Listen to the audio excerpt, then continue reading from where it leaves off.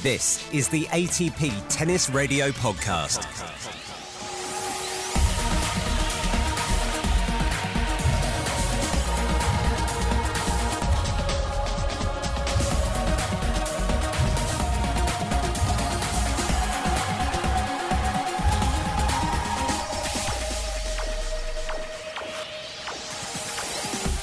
.30 Nadal, 5-1, fourth set. Crowd just not settling here. They want more tennis for sure, as Nadal gets ready to serve now. Match point onto the forehanders team. It's right on, it's long from Dominic Thiem. Rafael Nadal collapses on the court. He wins Roland Garros for a 12th time. 3 in a row.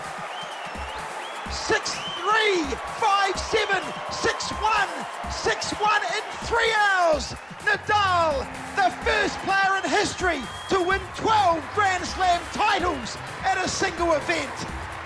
He remains the ultimate test on clay. Son 12e Roland Garros, Rafael Nadal.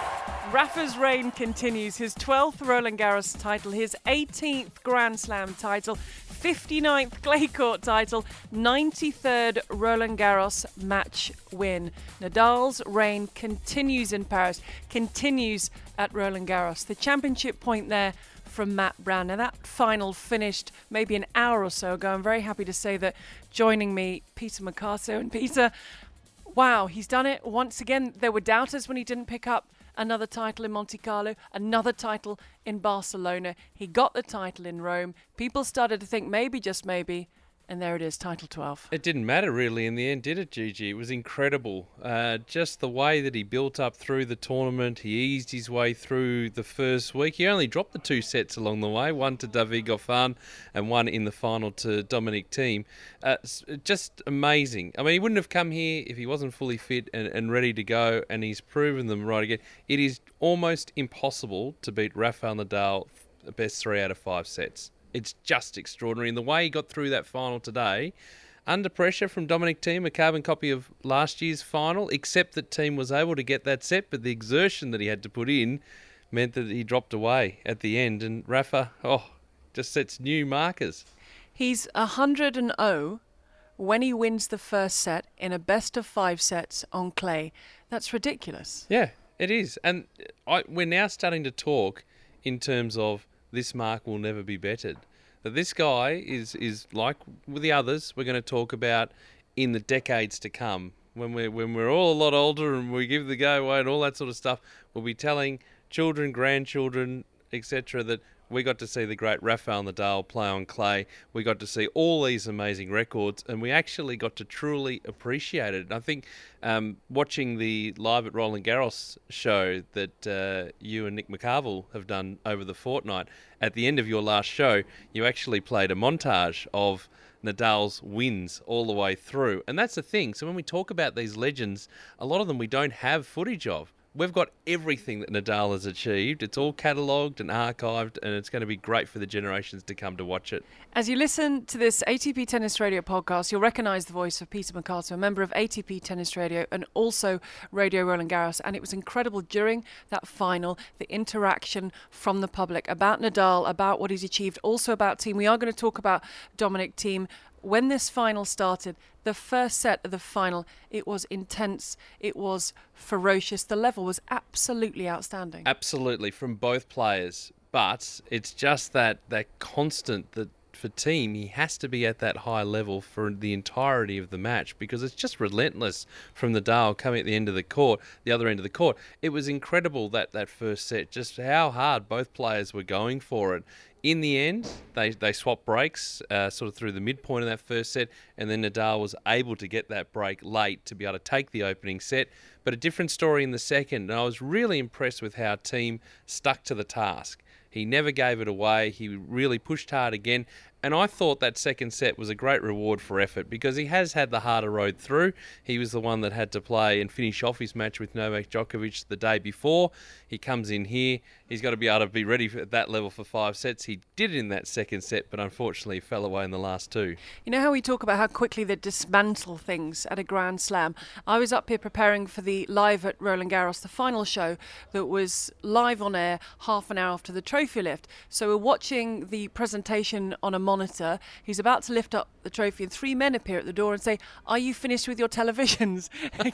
Can we take them?" And we said, "Is it possible just to keep them for a little bit longer?"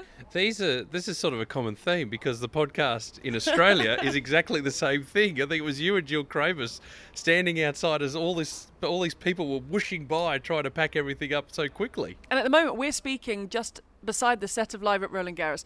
I can see they are dismantling the set out there. I look to my right where we can see the side of Philippe Chatrier where all the boxes are, the radio commentary boxes, TV commentary boxes. And even as we were on air with the show and I glanced to my right, wires are being ripped down, chairs were being wheeled along the path outside, monitors were underside. I don't know if he was meant to take that monitor. There was a monitor under a gentleman's arm and he was making their way. It's I was sitting up with some of our technical team. Did you take a monitor? No, I didn't, but they were slowly packing everything up around me as the final was going along. But, you know, how good were the crowds today for both players? I mean, they're quite fair. Obviously, Rafa was the huge favourite here because he's won it that many times. But Dominic Thiem had fans out there too, and there was the Dominic that occurred periodically throughout the entirety of the match, which was great to see. So, look, credit to him as well, because to be able to go back and actually back up what he did from 12 months ago, Herculean effort from him too, and really enshrining him. And I thought Rafa was really good at the presentation ceremony, saying, look, you know, you're going to be around for a little while to come, and you could be the next player to really dominate on this surface. Let me ask you about a changing point in this match. Dominic Thiem has taken the second set, Yep. 7-5. Then, and towards the end of the first set, I remember he was talking about it takes so long, all the time that's taken. He comes back and takes that second set 7-5. Then Rafa Nadal leaves the court, and we've probably got about a 7-minute break. Yep. Rafa Nadal returns onto court. Dominic Thiem is standing up. He's ready to go. There was a massive momentum shift. And I know we've talked about the fact that Dominic Thiem, he didn't really have time to rest because he had that match with Novak Djokovic. But you've got the adrenaline, you've got the second set, and then suddenly for 7 minutes, everything just comes down. Yep. I mean, within the rules. There was no time violations or warnings or anything like that, so perfectly within the rules. And you're right, it did switch the momentum completely because that level came down from Thiem, and Nadal just went straight away back to the task, and immediately, before you could even blink, I think it was about 12, 13 points in a row before Thiem actually won a point in that set. 3-love, that set's pretty much gone, and he was just able to ride the momentum too. Because it was interesting, because Thiem at the end of the third set, he went off the court, but he didn't stay off for as long, and Nadal was just able to roll his way through. How many times have we said, and I think Courtney Nguyen and I were saying this in the very beginning of the first set, after what was a great start from Dominic Thiem, can he stay? Is he able to stay with Rafa Nadal physically and mentally over the best of 5 sets? And time and again, the answer from everyone he comes up against is largely no. Correct. And it's the same here, because obviously remember that Thiem had beaten Nadal this season on clay. I think it was in Barcelona. He demolished him in Rome a couple of years ago, and just like Rafa wasn't even there, we thought, oh, how good's this going to be when we get to Paris? But it comes back to what we've talked to, and exactly what you said there, Gigi, the fact that you can't get it done best 3 out of 5. And because Nadal's level barely drops across the entirety of a match when he is out here, I mean, I think it's only been, twice that he's been pushed to 5 sets? Twice. So he doesn't even give you an opportunity to stretch it out. And he hasn't been tested there. That would be the challenge. Rightio, Dominic. Get him to 5 sets. See what he's like there. If you can handle that, let's see how you go. But it's just that relentless pressure all the time that Rafa presents on a clay court, which is just a level above everyone else still. It was wonderful to see Rod Laver present the trophy to Rafa Nadal. In our show Live at Roland Garros, we actually heard from Carlos Moya in the moments after Rafa Nadal won title 12, and he made the point. He said, look, Nadal is human. He suffers nerves. There are dips. He comes back again. And he also mentioned at the very end, he mentioned the number 13. Yes. So 12 was still sinking in, and then he mentioned 13. And then a little bit later in the Players' Lounge, we heard from Tony Nadal. And he's been around a little bit through the clay court season. We saw him in Monte Carlo, we saw him at Rome. There was a coaching conference there. And he was on the practice court today with his nephew. And just to hear the emotion in his face. Look, some people saying, oh gosh, it's Nadal again. But it doesn't get old. It means so much to everybody connected with Rafa Nadal and Rafa Nadal himself. That's it, and it's something that's not taken for granted either. No, doesn't matter whether it's his first one, doesn't matter whether it's number 12 or all the ones in between. Never ever has that been taken for granted. The fact that he's every title, I think, from his perspective, is treated in isolation. It's such a fantastic effort to be able to do it. Now, when he retires, he'll be able to look back and go, well, that one was more special than this one. But at the moment, it's just, yep, we've got this done. Let's let this sink in. Let's celebrate this one like we have with all the others, and then see where we go to prepare for number 13. Because I've got no doubt he's going to come back here and try and win it again. And Dominic Thiem will of course be back. He's labelled the heir apparent to Nadal's clay court crown, and you can see exactly why. So Rafa Nadal is the king at Roland Garros once again. I have to ask you, Peter, because there's a man eyeing up our sofa, so we might have to speed up a little bit. They could carry me out too. I don't want to go to the end of the stairs. It's not again. A great sound for the podcast. If you're sort of disappearing down the stairs with two men, I'll have to sort of follow after you with the leads.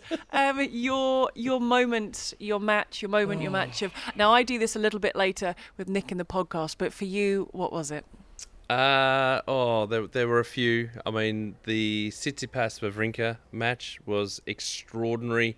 Also, Juan Martín del Potro, Yoshihito Nishioka. That was a really, really good match too. The bowing, all of that sort of stuff I thought was fantastic. But there have been so many great moments. There have been a couple of breakthroughs. Dominic Thiem tweener against Gail Monfils. Yes, in terms of moments. That's Incredible. that's one that's already, it's been gift around the world. Is that what they call it? Gift? We'd need someone replayed younger around the and a bit more world and social all media that sort of stuff. You know how terrible I am with all this sort of stuff. Me too. But it's been another fun tournament. Yes, the weather got in the way during the second week, but largely we were uninterrupted for a week and a half. And the new Simone Mathieu court, just sensational here. Next year we'll have a roof. There's so much to like about what they're doing here and around the grounds. Seeing some of the French players, of course, when they're up and about and going. Benoit Paire, he's taking a stride forward. You've had quite a few moments, haven't you? Peter, it's been I've had lots of moments. It's been an absolute pleasure. You are going to be back with ATP Tennis Radio through Queen's Halle. So we look forward to listening to you. You can hear Pete via ATP Tennis Radio. So that is today dealt with, the final dealt with. Now, yesterday when it was a little bit quieter, no one was eyeing up the sofas that we were sitting on. I sat down with another member of the ATP Tennis Radio, Nick McCarvel, to look back on the rest of the couple of weeks. Nick, it's good to be chatting with you Saturday evening, because this is the calm. The tournament's still going on. There's still furniture to sit on. We can quietly reflect on the tournament up until the final. Yeah, usually Sunday evening, right? It's the madness, of course, of everything being broken down. It's crazy to see how quick these places come apart after, 3 weeks of magic. But it's also really special, I think, to be in these tournament sites when they're still going on, but the back end of a tournament, when there's some quiet moments, you get into quarterfinals and you can find a quiet early evening. We've had some early finishes here, some later finishes here, and Roland Garros has this special magic about it, especially with this.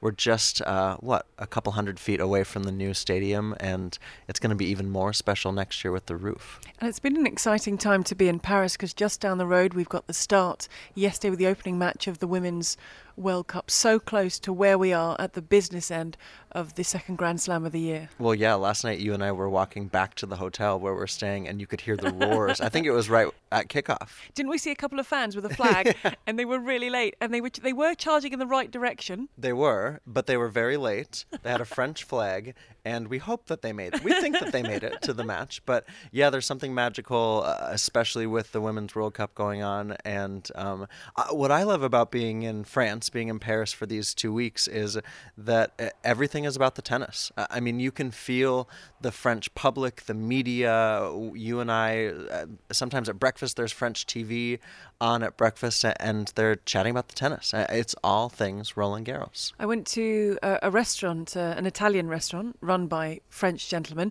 and I'd left my accreditation on, so they knew where I was working and started talking to me about Marian Vida, the coach of Novak Djokovic. That is his go-to place for pizza during Roland Garros. Everybody is talking. The owner said, I'm going tomorrow to watch the tennis. He was so excited. He was, who do you think's going to win and who do you think's doing well? And this was late at night because we tend to finish quite late at night, but they're so excited about the fact that the tennis is here. Okay, and then quite the opposite is you and I have been going to sushi every night, and it was our last night, and we told or tried to tell the owner, this very nice Japanese woman that you speak great French with, about the fact that Sasha Zverev frequents her restaurant. We've seen him and his team there many times. Marcelo Mello, Jez Green, they're all there having sushi, and she had no idea who Sasha Zverev was, nor did she really care to know. No, and I tried. I went in a couple of ways. I said, I was describing him, and I said he's a very good player, and I thought that hasn't worked.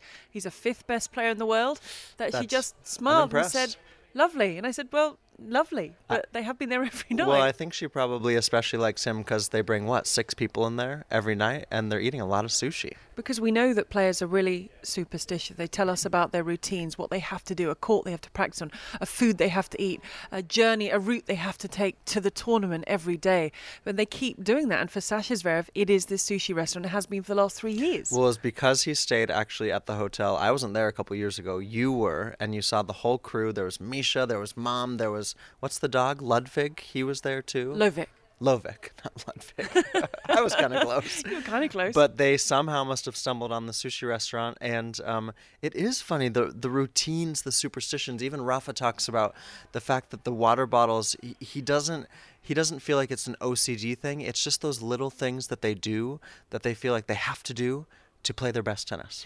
And I was going to go semi-finals backwards, but as we were talking about Sasha Zverev, what about this run? He finally came unstuck against Novak Djokovic, but again, he got to the quarterfinals here at Roland Garros. I think this might have been, and he would actually argue that he hasn't had a poor start to the season. He was top 10 in the race to London. He's still a top 10 player himself, but he has struggled in finding his best tennis against the best players. He's struggled in making it deep at the Masters 1000s this year, and for him to get through a 5-setter against John Millman in the first round, a 5-setter against Dusan Lajovic, and then a 4-setter against Fabio Fognini to get into the quarterfinals against Djokovic, and then actually served for that first set against Djokovic. And I felt like maybe if he would have won that set, you would have had a contest on your hands. He kind of faded away a little bit, but I think the Geneva win, backed up by a run to the quarterfinals, I think that is maybe just what the tennis doctor ordered for him. So we stop talking now about the problem that Sasha Zverev has in Grand Slam. Is that done now? Is that still a little discussion, or is that gone now? No, I think for the most part we can push it aside. And now you want him to come into a major with the confidence that he not only can but should make the last 8, the last 4. Should he be a contender? Because for so long he, he's won Masters. He is obviously a top 5 player when he's playing his best tennis. But I think now in the slams we can kind of, for now, push that storyline, that talking point aside. Okay, so we're going to leave that to one side. I'm going to jump around. So that was quarterfinals, and then I'm going to... But I will stick with the gentleman who beat Sasha Zverev. So there is some kind of route being taken here. Novak Djokovic, because it's Saturday evening. There was a bonus for the crowd because play was called for the day because of the storms that were in the area on Friday, which meant that Novak Djokovic and Dominic Thiem would resume today 4-1 Dominic Thiem ahead in set 3. Well, it was a crazy situation overall. I mean, because the players, including Roger and Rafa, had played in these crazy windy conditions throughout Friday afternoon. The women's semifinals, they were super windy. I think they had to take those precautions on Friday, or the tournament felt like they had to take those precautions because you had all of this wind, you had a lot of storms moving through the area, but it was strange for us to sit in our office where we had our Live at Roland Garros set for the TV show you and I were doing, and no rain came. Maybe very little rain came, but from 6:30 when they sent Novak and Dominic Thiem home, which they did, the official said, go home, is there was no rain. And so it was a strange situation because we felt like maybe we could have kept playing. And you also wonder what Roger and Rafa and the 4 women semifinalists were thinking, in the sense of, well, wait, we had to play through these super windy conditions. But it's basically that they thought that they were going to get rain to come through it, and it just never materialized. So back they come today, starting at midday. It would be the match before the women's final. There would be another interruption due to a shower that came. There were blue skies. We were again in our office getting ready for the show, and suddenly it's raining and everyone is running off court. It came from nowhere. It lasted a fair bit. They came back out again. Do you feel that Novak Djokovic, he felt the pressure of going for what everyone is billing the Nole Slam, the second Nole Slam of his career? Yeah, I mean, I can't quite explain it. I mean, after the loss, he talked in press about the fact that he just felt like Dominic Thiem was a really, really, really tough candidate to go up against. And so for him, that's obviously, disappointing, but he just didn't bring his best tennis when he needed it. And that's not something we're used to seeing from Djokovic, right? We're used to seeing him when it matters the most. That's when he locks down. That's when he does play his best tennis. But in the 5th set, I mean, he was able to force that into a 5th. Down 1-4, gets it to 4-all. Dami serves for it at 5-4. He breaks back again, and Novak gets it to 5-all. And you feel like certainly at that point that it's going to be his match to win. But he just, and I still can't quite feel if that was because of the Nole Slam, but he just didn't bring his tennis when he needed it. He looked very unsettled, from getting a time violation to just screaming to asking to see the supervisor on the Friday because of the wind. He looked really rattled by the conditions and just couldn't settle into his game. Dominic Thiem was just Dominic Thiem. He just wanted to play. Yeah, and I think that he also trusted his tennis more, for whatever reason that is. And, through much of March, April, May, the Djokovic team was talking about how they were working to peak at Roland Garros, and it just didn't work out that way. And for Dominic Thiem, maybe the conditions helped him a little bit because he was able to play better tennis in those windy conditions. But the fact is that he's got a new team with Nicolas Massu as his head coach, and he's sort of remotivated. He was a finalist here last year, and so for him overall, it's an opportunity for me that he took advantage of, and that Novak just kind of let slip through his fingers. And that's where you have to count Dominic Thiem with that Indian Wells title, that Masters 1000 under his belt. He's obviously a top, 4, 5, 3 player. And so I really think that he took advantage of a situation that Novak just didn't quite grasp. Roger Federer, Rafa Nadal, part 39. Fedal, as everyone was using the hashtag of on social media.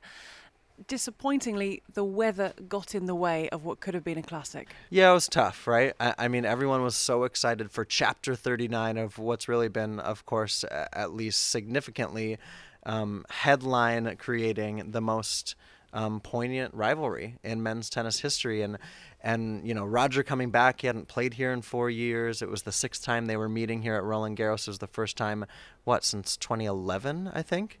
And so, but when we knew that it was going to be so windy, when we knew that it was going to be blustery, the wind was insane on Friday. It's hard to explain it. And I think, again, most people have seen it on TV or listened to it on the radio. It wasn't a tennis match. It was a match of who could play these conditions better. And Rafa has that kind of game that lent to it better.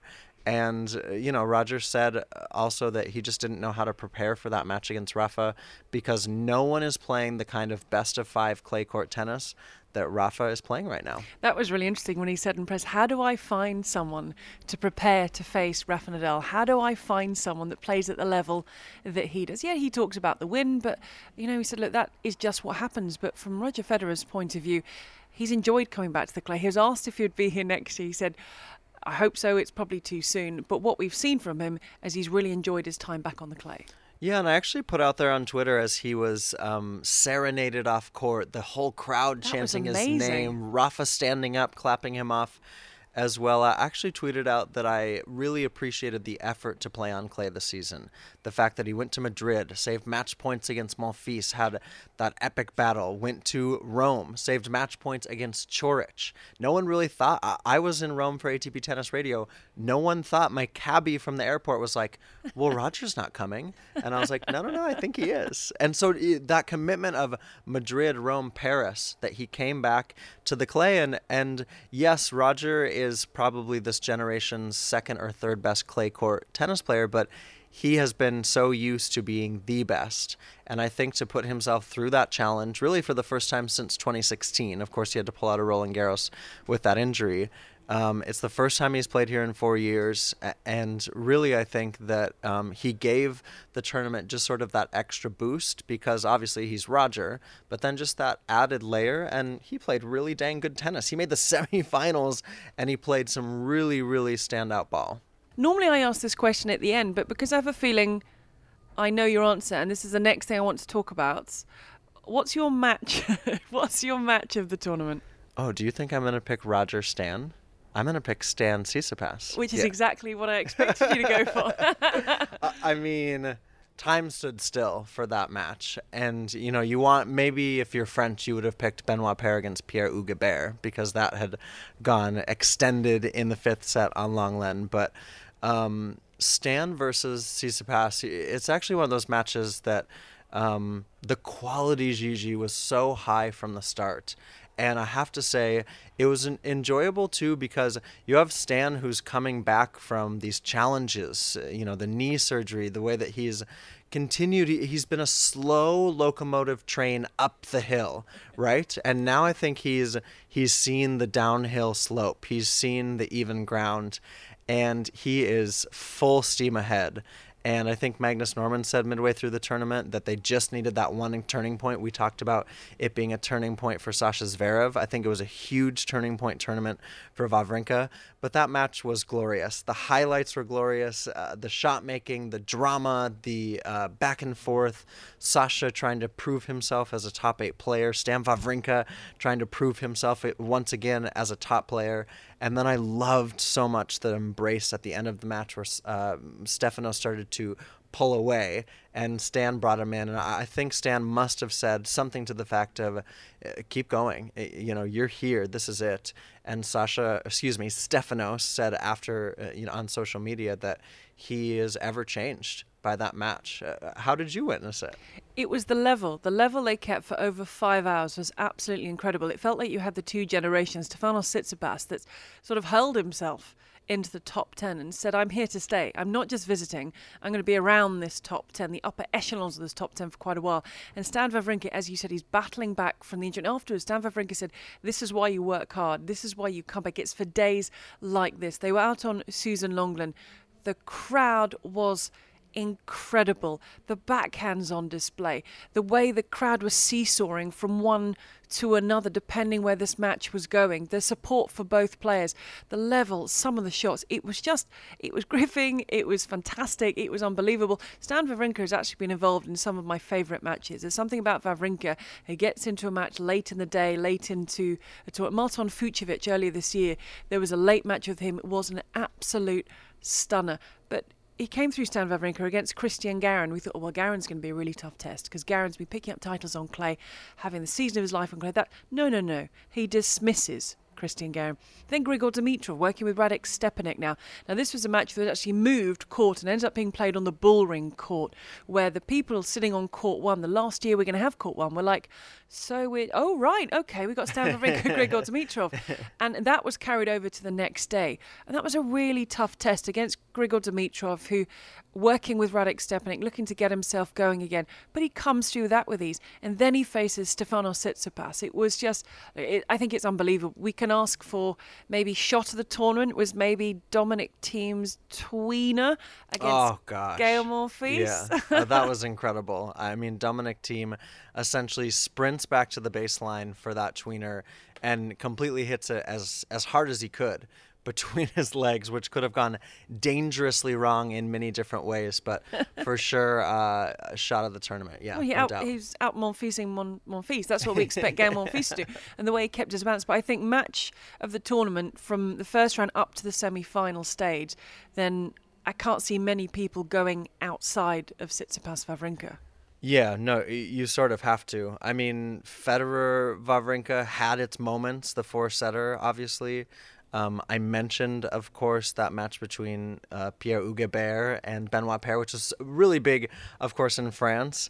Karen Khachanov against Del Potro, I thought that was quite dramatic, but I thought it was a great proving ground for Delpo, who also had his own 5-set classic down in the 5th set to Yoshihito Nishioka, who's about half his size. And what did we like at the end of that match?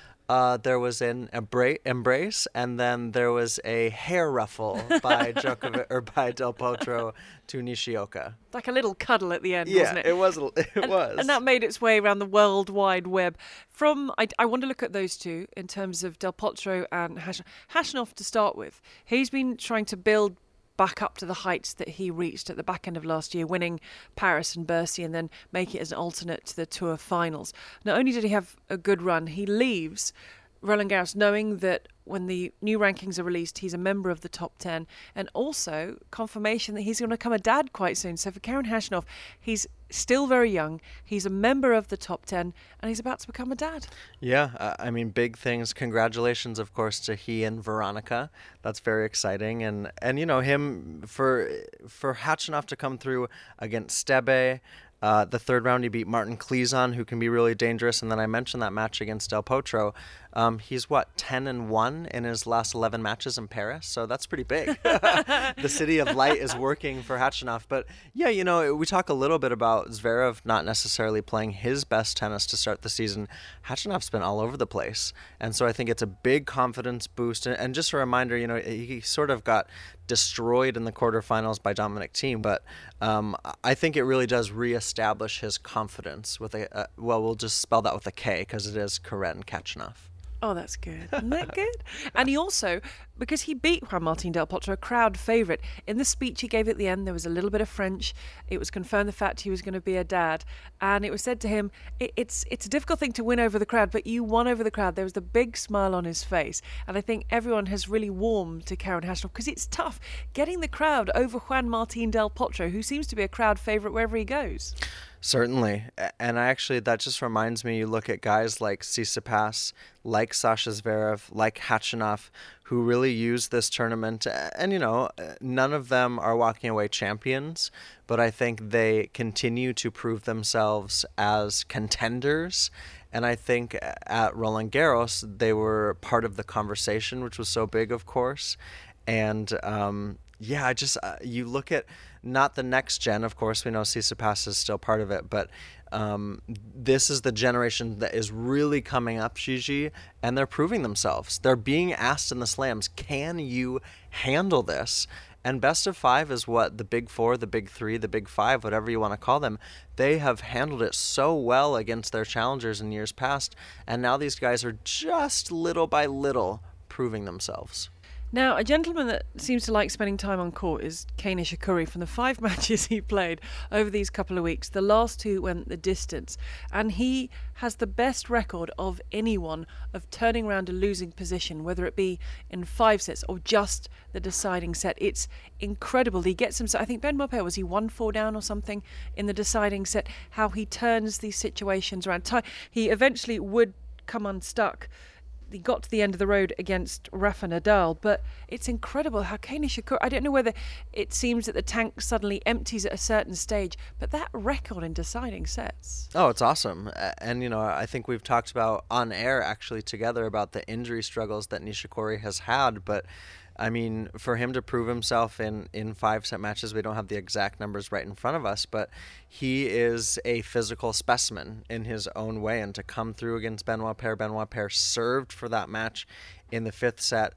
You just wonder for Nishikori, okay, how do I then get to the next level? Because he wins just 5 games in the quarterfinals against Rafael Nadal.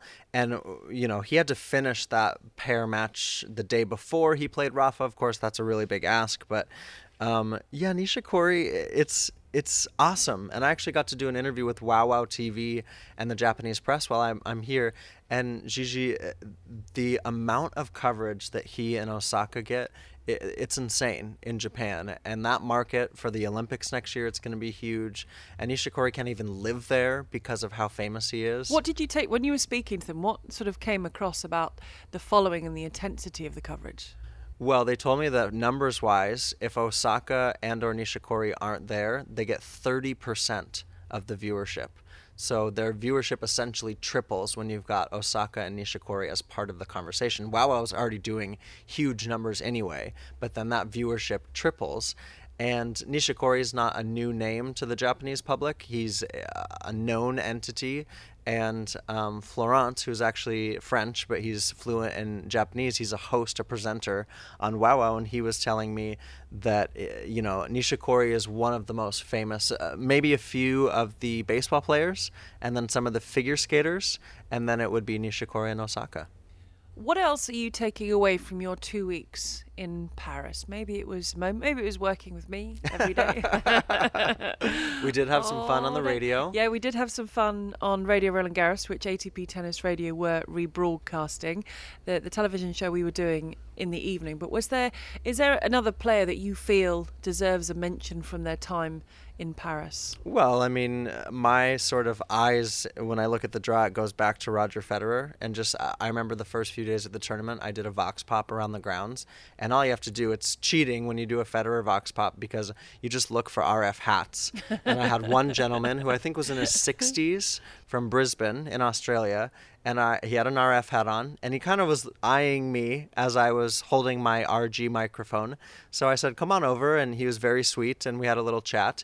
And he started crying, talking about Roger, because he means that much to a lot of fans all over the world. And to have Federer, I know it's a little extreme, but to have Federer back as part of this tournament, as part of this event, I thought that was huge. And then, you and I were talking about it, this sort of next generation of stars. You also look at guys like Christian Garin, Casper Ruud, Laszlo Djura, Antoine Huang, Dusan Lajovic, Borna Coric, Jan-Lennard Struff makes the fourth round. I mean, these are guys that have had opportunities now to come through in different ways. Dimitrov, I think, the 2 wins that he took away from this tournament, that was massive. And what about Juan Ignacio Landero making it to the fourth round? That was great. And I think for me, Antoine Huang, seeing him the next day after he lost to Gael Monfils, doing an interview with Eurosport, French Eurosport, they said, what's next? What are you going to do? He said, well, I got a physics exam tomorrow. And they were like, okay. And they said, he said, well, I haven't had much time to focus on it. He may not have expected to get through to the third round, but he said, yeah, so tomorrow it's a physics exam and then off to the next tournament. And it's these young guys juggling work and school life. And I think a couple things, too, for me still is you look at Felix Auger-Aliassime, who made the final in Lyon, but then had to pull out because of, I think, of a hip injury. And so the respect that he has for best-of-5 clay court tennis, and then Alex de Minaur, who has been struggling with injury this season, the fact that he is continuing a slow comeback, it just reminds you of how physical this sport is, especially best-of-5. So we're done with the clay. The clay is done. We're moving on to the grass. The next stop for ATP Tennis Radio will be the week of Queens and Halle, when we'll be bringing you commentary from both events. But I must, before you go, get your thoughts on... Let's start with Queens. I mean, the lineup for Queens is incredible. Or maybe we should start with the doubles lineup at Queens that includes Andy Murray. Oh, it's so awesome. I actually, when I was reporting for ATP Tennis Radio in Rome, spoke with Dan Evans and then Jamie Murray, and there are these whispers of Andy hitting at Wimbledon, and then, of course, Nick Kyrgios hit with him there. It's really cool that Andy's making this comeback, and he's doing it on his own terms, right? He talked about in Australia about wanting to be healthy for his life. He wanted his body back for everyday life. He's a father. He's a husband. He's a human being. And now that he's, legit had this major hip operation, he's giving himself the opportunity to play some doubles, which I think is great. I love that he's doing it with Feliciano Lopez, right? I think Judy's very excited about that too. I saw a couple of tweets to that effect. Yes, definitely. But it's just great that he's going to be there. And he said, look, I'm not ready for singles yet. And this is the perfect way to start. He's been practicing at Queen's on the indoor courts in the build-up, a little bit on the outdoors as well. But just to have him there, just for him, I think for himself to be part of the tour again. Oh my gosh! And can you imagine the occasion? You're going to be at Queen's, which is cool, but the occasion of it is going to be fantastic. And I mean, I actually think that Halle Queen's is one of my favorite weeks on season because almost everyone plays. You've got insane lineups at both events. I did Halle actually a few years ago, and it's in this tiny little town. Almost in the middle of nowhere in Germany, and it's on Roger Federer Drive because he's won it so many dang times. The hotel is right there for the players. They literally walk from the Roger Federer Hotel? I don't think they've quite gone that far, but it's still on Roger Federer Drive. The hotel's right there. They walk to site. It's great that it's going to be on the radio, and we'll have the full swing into the grass court season there, and then of course getting ready for Wimbledon. It's incredible though, isn't it? If we just throw a few names out from that lineup at Queen's: Anderson, Del Potro, Tsitsipas, Cilic, Shapovalov, Edmund, Kyrgios, Cameron Norrie, Grigor Dimitrov and Felix Auger-Aliassime. And the doubles news that came out during Roland Garros was that Jamie Murray and Bruno Suarez were going to go their separate ways after this tournament, which was really sad. Jamie Murray teaming up with Neil Skupski and Bruno Suarez teaming up with Mate Pavic. Yeah, it's great. I mean, those are two formidable new teams. I'm very sad because I picked Murray Suarez as my year-end number one in our vault, in our picks for this coming season. So that's out the window. But no, Do you get 1 point or half a point if... Oh. You see? Yeah. Maybe. I think I should get a full point. I should get full credit for knowing who one of Well, no, because you wouldn't get both. Yeah, you but can't have full that marks. doesn't matter. No, I mean, It's not my fault that they broke up. No, but it's your fault that you picked them to be. No, it's great. And listen, I mean, Skupski and Jamie, I think they'll be a great team. Jamie just started his YouTube channel. I think he's trying new things. I think he's invigorated. I think he wants to keep his doubles career going. And he and Bruno maybe plateaued a little bit. But Bruno Suarez and Mate Pavic, that's an exciting pair too. Halle, Federer, Zverev, team. And Zverev's taken a wildcard into Stuttgart. Team, Nishikori, Hashanov, Coric, Monfils, Goffin, Tsonga. I mean, I will just reiterate, one of my favorite weeks of the season is Queen's Halle.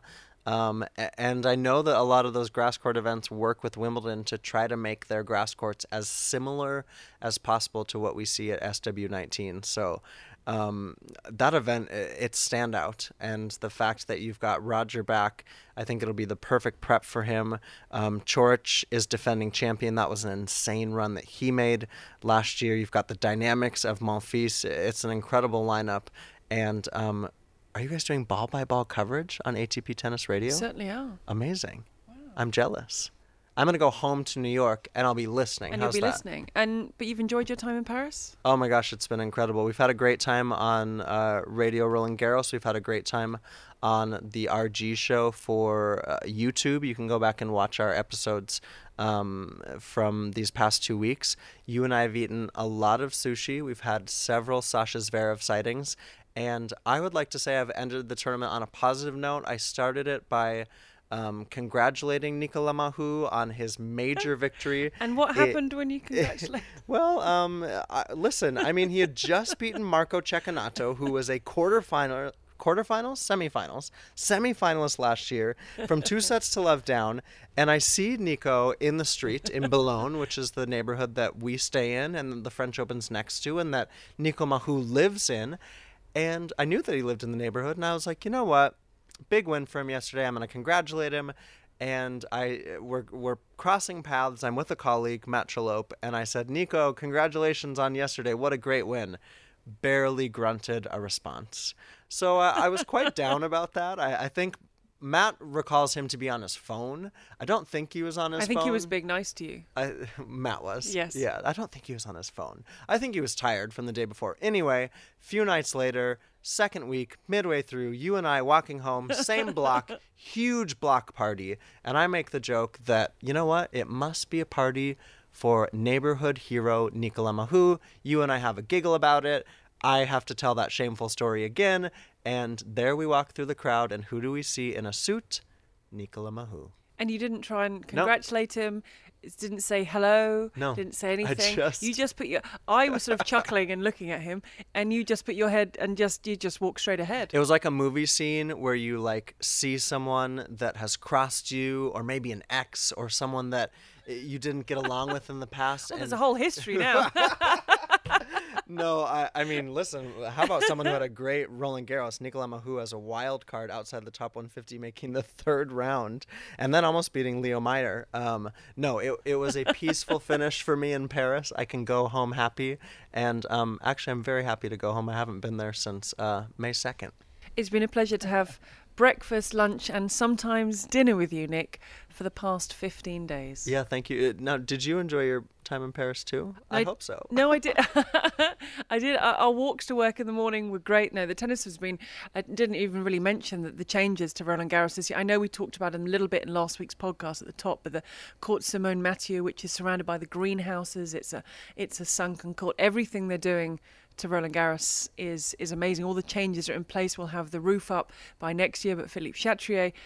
One thing I do that we've both done a few times is when we arrive in the morning before they open the gates to spectators, we go and sit on Philippe Chatrier. Oh, that's actually my favorite way. We go through our notes, our radio notes and TV notes, and we have a quiet... I've had a croissant with Simona Halep.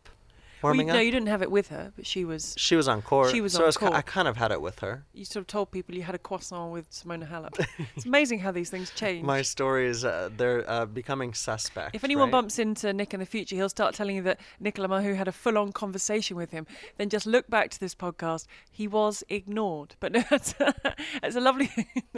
It's a lovely thing to do in the morning, just to sit there and just get some peace and quiet before the gates open and the spectators come in. Yeah, and I actually have loved those mornings. And I think both you and I, our eyes have gone bleary from how much live tennis we really have seen behind that glass in the radio booth.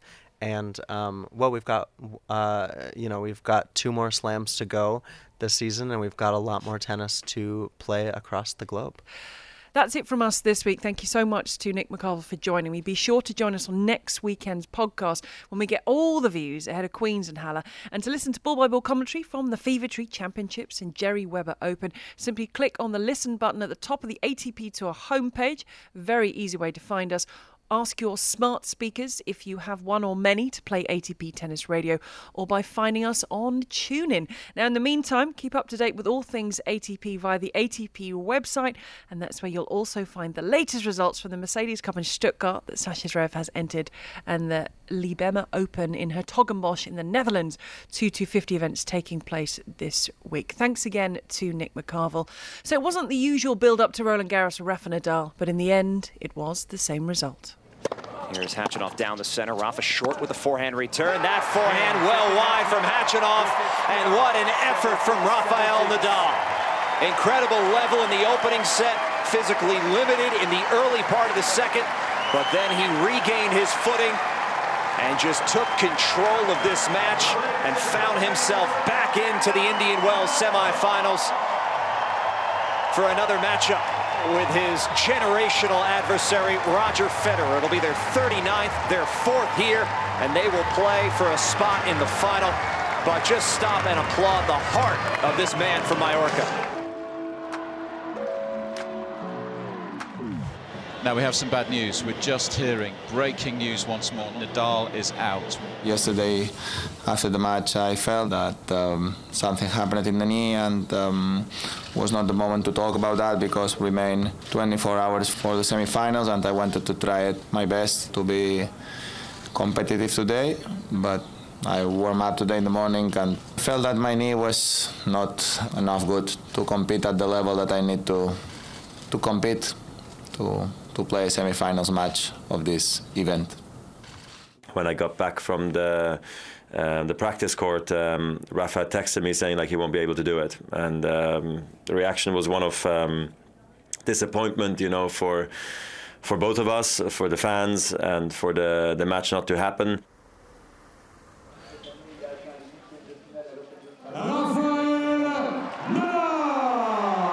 You know, it's been a tough year and a half for me, so it's tough to have a clear view about how I am. It's normal that when you have these things going on in the mental part, you are a little bit more up and down. So now it's a work of every day. He looks so at home. Try to improve because I had to stop after Indian Wells for a while again and start slow. So it's always like a comeback. So let's see. Never in doubt. Rafa Nadal and Monte Carlo. It's a classic combination. Every victory is a positive energy, confidence on the game, confidence on the body. Nadal extends his winning streak here in Monte Carlo to 17 now, and it's 70 wins in total at this tournament.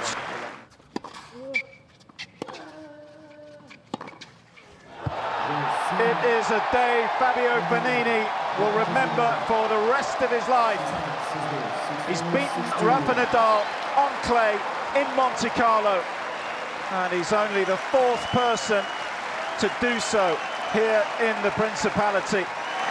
I played a very bad game against a good player, so it was these kind of days that everything was wrong.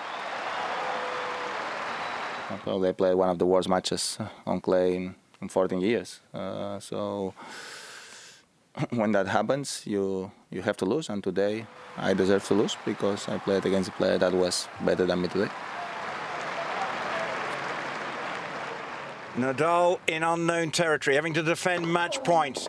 A good serve, got back, team has a chance here, he puts it away! So good, brilliant from Dominic Thiem. King Rafa has been dethroned in Barcelona in the semi-finals with a world-class display by the Austrian. An epic performance, a coming-of-age performance. He's beaten Rafa in his backyard. He has almost humiliated him. What a performance. Nadal had no answer. 6-4, 6-4. I'm always super proud if I beat him because he's the best player ever on this surface, and it's always very special to beat him here on clay.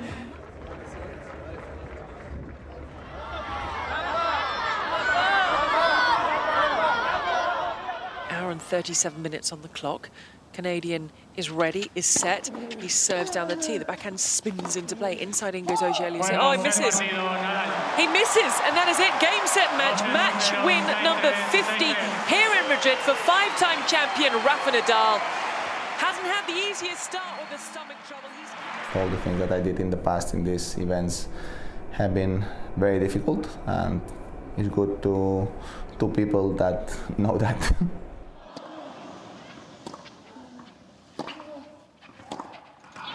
A win he will never forget. Stefanos Tsitsipas gets his first victory over the great Rafael Nadal. He's young, he's improving, and he has good talent. But I don't see myself losing that match if I play the same level that I played in Barcelona 2017 final. What happened, I know. The solution, I know, and the execution is not easy. So. Rafa races into the quarterfinals here in Rome. What a day. 2 matches played, 2 matches won. If you want to win or you have to win, you need to play better every day, because every day the opponent is tougher. Rafael Nadal is hungry this week as the Spaniard secures a 3rd bagel. During the last month, my feeling is every week was better than the previous one. Oh, yes! Sensational from Nadal. When you feel better every week, that's an important personal satisfaction for me. Nadal moves into his 11th final here in Rome, and it will be a 50th Masters 1000 final tomorrow for the Spaniard. He gains revenge over the man who beat him, and he's dropped just 13 games in the process this week. A guy that I obviously have tons of respect for, and of course, admirer of his. He's been a great example of a player with fantastic fighting spirit, resilience with all the injuries he's been through, and keeps on coming back. And he sets a really high standard, especially on clay. He's an ultimate challenge, without a doubt. What happened in Monte Carlo happened, and what happened in Barcelona happened, and what happened in Madrid happened. And here we are. We are in Rome. It's the world #1 against the world #2. It's the 8-time champion against the 4-time champion. It's the showpiece of the Internazionale Vienna Italia. Novak Djokovic and Rafael Nadal. Oh, that is some forehand. That's brutal, relentless. Oh, Nadal demonstrates some genius on the clay.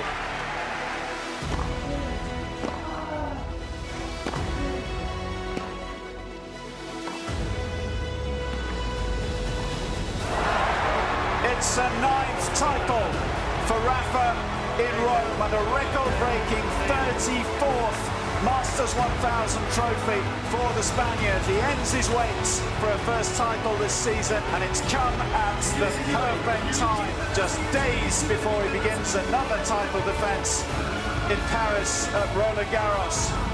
It's an important victory for me, but for me what means a lot is win again here in Rome. That's one of the most important events of the year, and for me personally it's just unbelievable.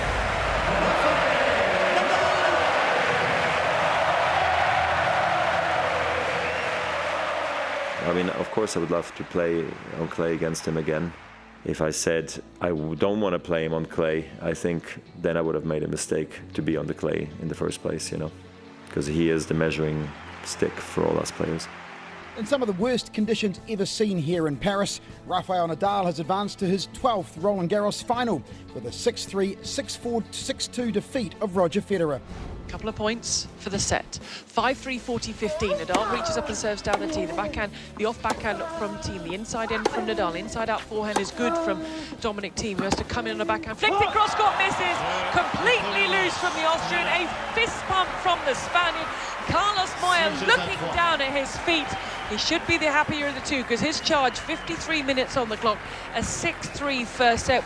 It's going to be so interesting to see how the Austrian can regroup, because all that work, all that effort, all those stunning shots and winners came to nothing in the end because he doesn't get the first set. Nadal just going to wait till the crowd really settles down before he serves, and he serves now onto the forehand. Thiem down the line, the forehand cross court from Nadal. Thiem's there with the backhand, forehand again from Nadal. Thiem will hit the forehand to the Nadal back, forehand cross court. Now there's great depth from Thiem in this rally on the forehand, going for some angle now. Nadal is stretched, and Nadal is long, and Dominic Thiem takes the second set, 7 games to 5, 46 minutes, the break in the 12th game. And we're level, folks. 1 set all. 5-1, 40-30. It's Thiem serving. Thiem serves, and this would mean that Nadal serves to start the set. Into the net goes Dominic Thiem. And Rafa Nadal has not only closed out the third set in record time, 25 minutes, but by breaking the serve of Dominic Thiem, it means the 11-time champion will serve first in set 4. Nadal leads by 2 sets to 1. 40-30, Nadal, 5-1, 4th set. Crowd just not settling here. They want more tennis for sure, as Nadal gets ready to serve now. Match point onto the forehanders Thiem. It's right on, it's long from Dominic Thiem. Rafael Nadal collapses on the court. He wins Roland Garros for a 12th time, 3 in a row. 6-3, 5-7, 6-1, 6-1 in 3 hours. Nadal, the first player in history to win 12 Grand Slam titles at a single event. He remains the ultimate test on clay. Son 12e Roland Garros, Rafael Nadal. If you like this podcast, please search the iTunes store for ATP Tennis Radio to leave a review.